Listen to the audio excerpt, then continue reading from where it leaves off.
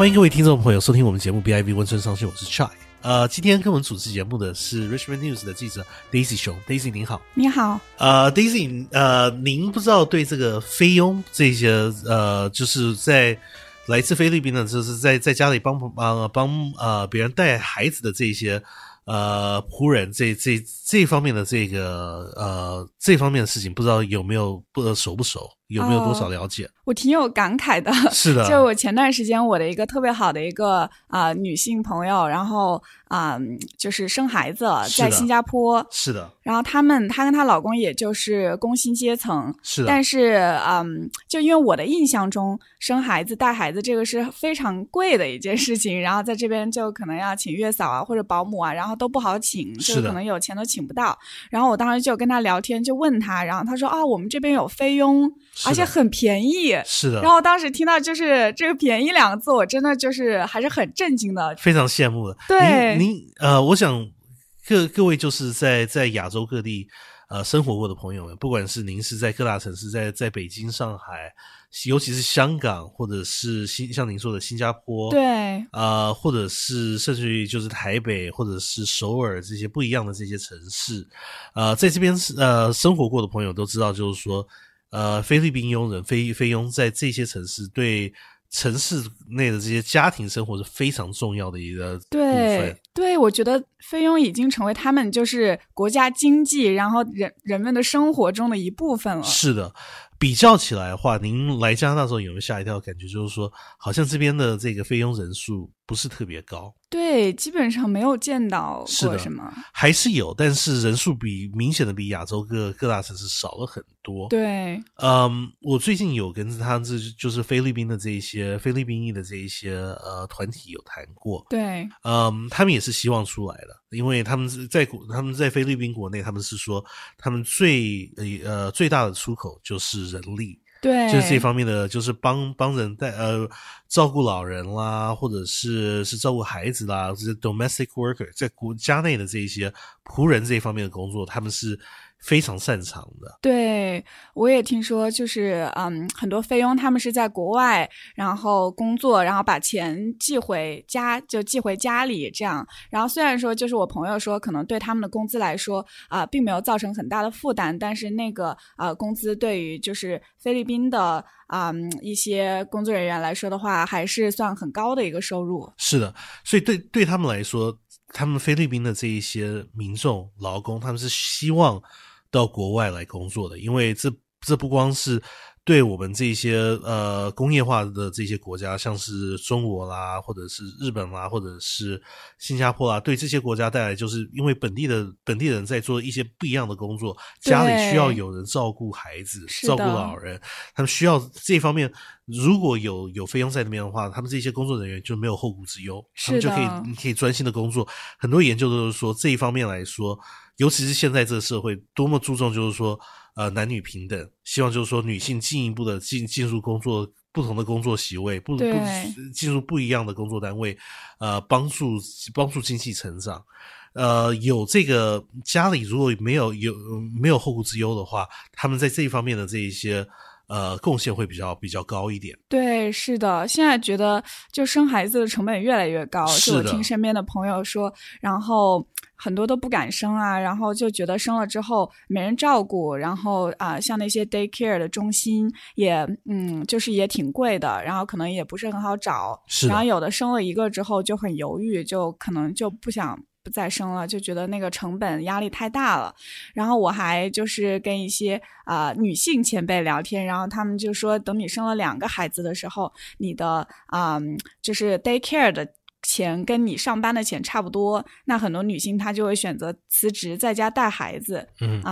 就是经济成本考虑然后又可以跟孩子多一些相处时间。但是我觉得这个对很多以事业为主的女性的话，就是很残忍的一件事情。对，因为像您提到的，就是我们前一阵子在 BC 省在去年大选的时候，省选的时候，这也是一个蛮重要的一个话题，因为大家要注意到，就是说 BC 省，尤其是温哥华这个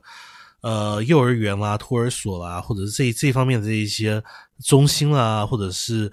家里帮助这些空间或者人手，真的是非常非常的缺乏。是的，很明显的看出来，然后也因为人手缺乏，所以这边的 BC 省的这些就是带孩子的这些服务，家庭服务这一方面的东西，也比其他省份昂贵了许多。对，所以他们就是说这是一大经济问题。在上一次审选的时候，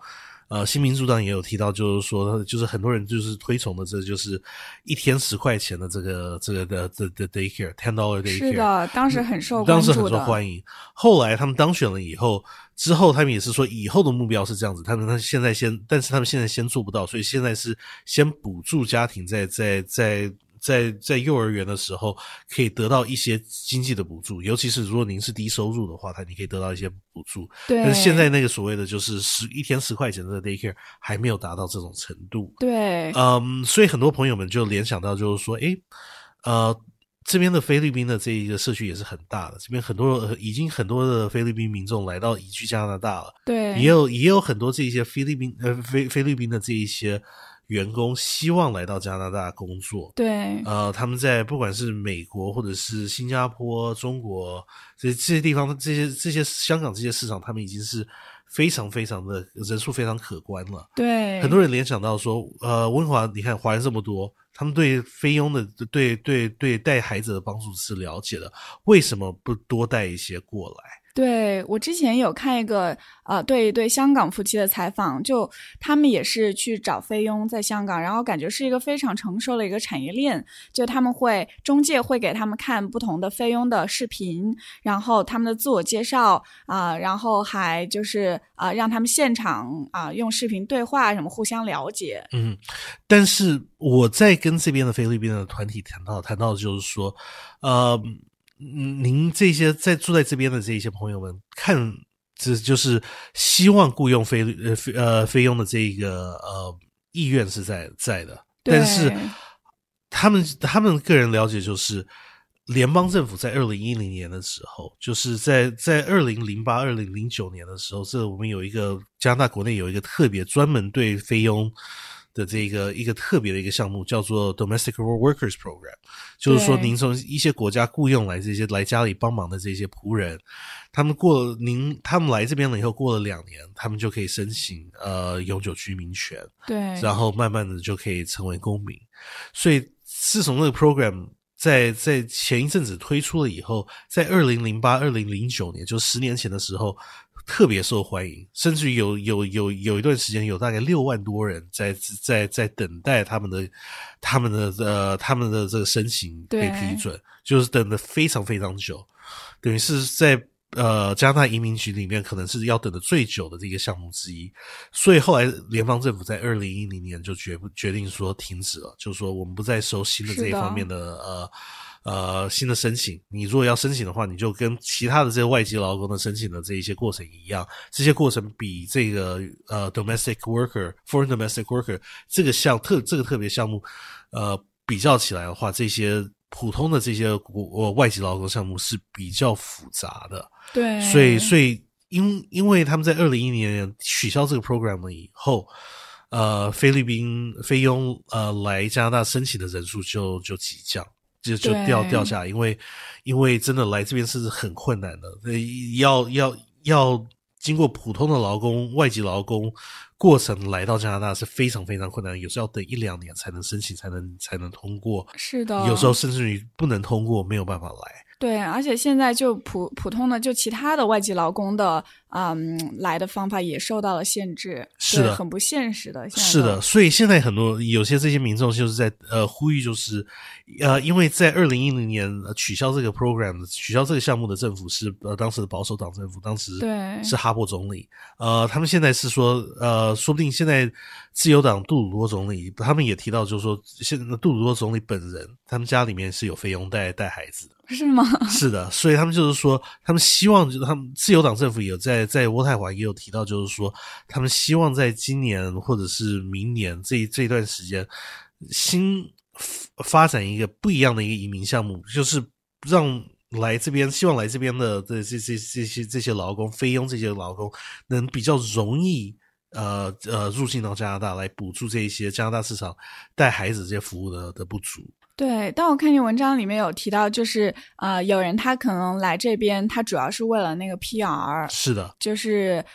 有点怎么就是take advantage。是的，有些人就是像之前呢，在2008年、2009年，他们说这的确是很大的问题，就是说很多人一开始他们认为说这个就是菲佣的这个项目是有利于把多一点的这一些菲佣带到国内，帮助加拿大人看孩子。对。但是很多人就开始就是说把这个当做一个漏洞，系统上的一个漏洞。对。然后一个家庭请了6、7个人啦，然后一请来了以后或者是太太请丈夫啦，丈夫请孩子，然后忽然间一家人就全部就过来了。是的。所以他们很多人就说为什么后来移民局为什么等申请批准排长龙也是这个问题，就是很多人就是把这个当做漏洞来试着成为加拿大公民。对，然后可能他拿到了 PR 之后，他就不做这行了。是的。对，那还是有短缺的。是的，所以他们现在就是说自由党政府，我想他们也是在想，是说我跟我谈的专家他们也提到，就是说加拿大政府现在也是希望就是说把之前这6万多名这个申请的这个名额要降低到一个程度，就是说等他们这之前申请的这些项目这些项目全部批准完了以后，他们才会创新新的项目，可能不确定说他们会不